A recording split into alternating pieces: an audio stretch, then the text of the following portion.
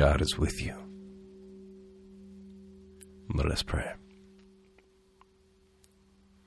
Foolish God, shaming the strong through the weakness of love, turning upside down the wisdom of the world.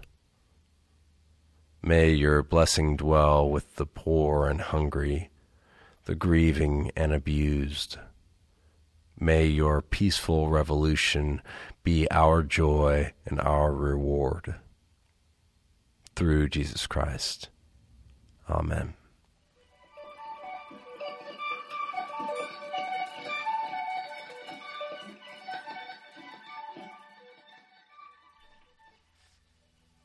Blessed are the poor in spirit. Blessed are those who mourn. Blessed are the meek, the merciful, the pure in heart. Blessed are those who hunger and thirst for righteousness. Blessed are the peacemakers, the persecuted. Blessed are you. I have known and observed these truths my entire life, but perhaps nowhere as clearly and fervently as here at St. Mike's. Blessed are the meek. At the beginning of my second academic year at St. Michael's, I got a call, and the vast majority of the phone calls we receive on the church landlines are not substantive. Most are telemarketers. Some calls are for folks looking for Catholic baptism because there's another church, St. Mark's, the Catholic church, just a block away. They get confused. We also get a lot of calls from people with various forms of mental illness. So when I got a call in 2016 from a guy saying that his name was Casey Jones, I was cautious. As both a Grateful Dead fan and a folk music lover, I was familiar with the tradition of someone named Casey Jones. But after a few minutes of conversation, my caution turned into curiosity. I invited this Casey Jones out to lunch, and the rest is history. On Tuesday, I got a text from Casey showing his beautiful, healthy, newborn baby girl. Sharing life's ups and downs and in-betweens with Casey Jones has been one of the most rewarding relationships of my life. When I was a kid, my dad told me that the Greek term for meek meant wild horse under bridle, which is an enchanting idea. I love that phrase, wild horse under bridle. But it's not exactly true. The Greek term praus was used to describe gentle horses, especially war horses that were trained to endure the chaos of battle and remain attentive to their rider.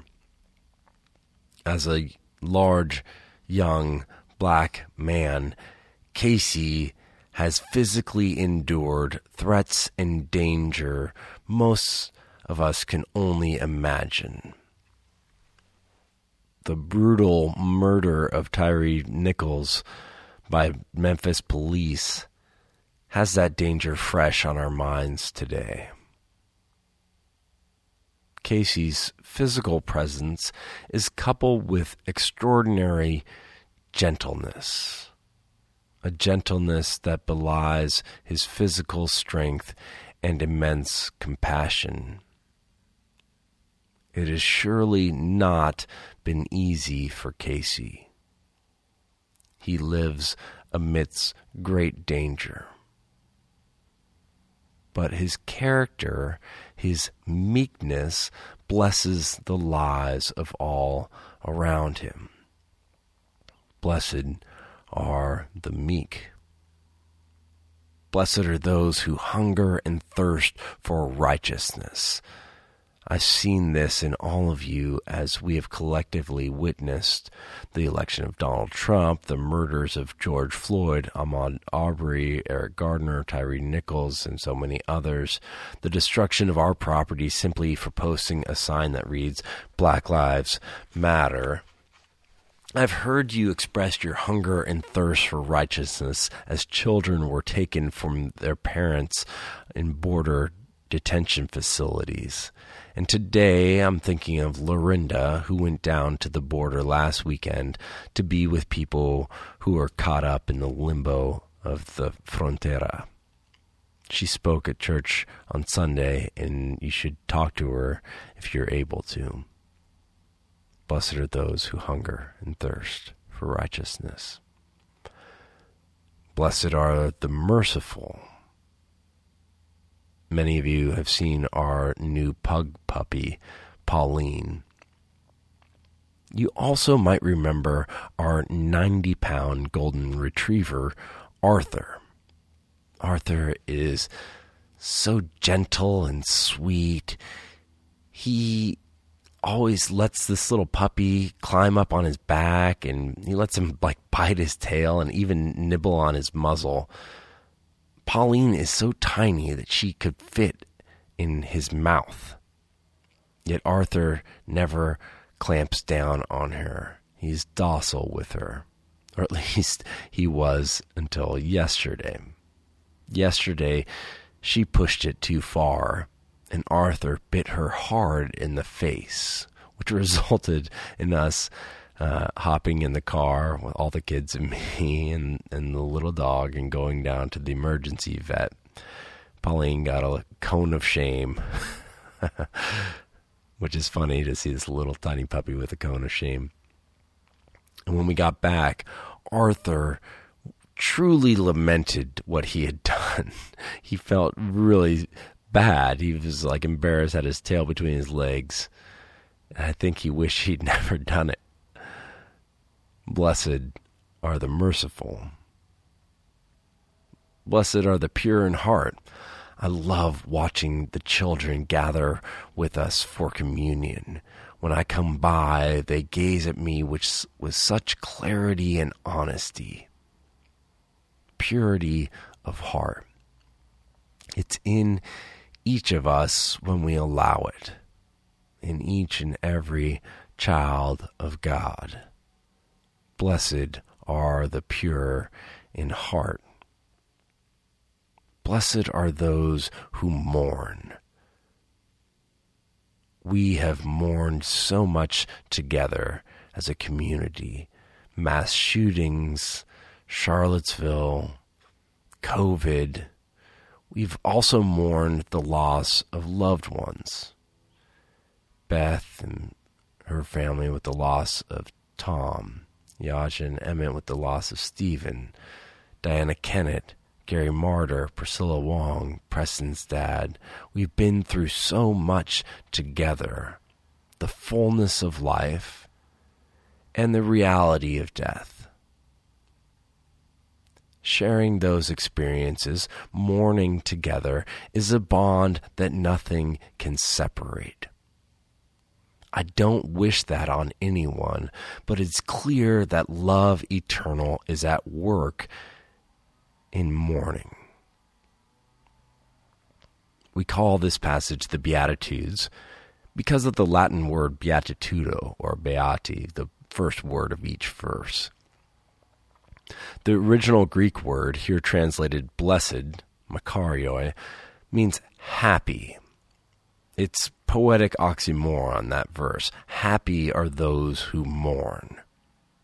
This kind of happiness is different from so-called worldly happiness. It's not achievement, wealth, influence, long life, or health. Jesus' notion of blessing and happiness are the opposite of what we expect, even after 2,000 years. Psalm 81, which we read today, ends with the verse, "Happy are those who trust in God." If I had to sum up the Beatitudes, I would start, there. Happy are those who trust in God. In each of these verses, people are putting their trust in God and God only. They've lost their ability to displace their divine trust with mammon, with golden calves, with narcissistic visions. Happy are those who trust in God. Trusting in God is no easy feat. It's much easier to trust in money or success. It seems easier to trust ourselves, our pride. It seems easier to trust the way that everyone else has done things. But God is always inviting us into deeper trust. God is always inviting us to eternal creation. That is our calling. Last week, I talked a little about my calling to ministry and some of the twists I took in delaying that. Today, I'm sharing some of the most important news of my life. The time has come for me to leave St. Michael's. After a long and arduous discernment process, I've concluded that God is calling me to something else. Easter Sunday will be my last day as vicar and chaplain. This is not an easy thing for me to share. It scares me so much. I love you all, and I don't want that to change. But I know that God is calling me to something else. My family and I are not planning on moving. My kids are staying in their school. We can still see each other in normal life. And I don't know yet what my next job will be. It might be in the church. It might be in environmental activism. It might be a blend of disciplines. But I know that I am being called to something else. I'm going to take a few months of sabbatical after I leave, and I trust that God will lead me where I need to be. Happy are those who trust in God. I want you to know what a blessing, what a treasure it has been sharing these years with you all. This is the greatest job of my life, and I hope to celebrate with you in the last few months. I look around and I think of all of you, and I'm filled with love and gratitude for all that we have shared and all that we will share. Blessed is St. Michael's University Church, and blessed am I for our time together. Amen.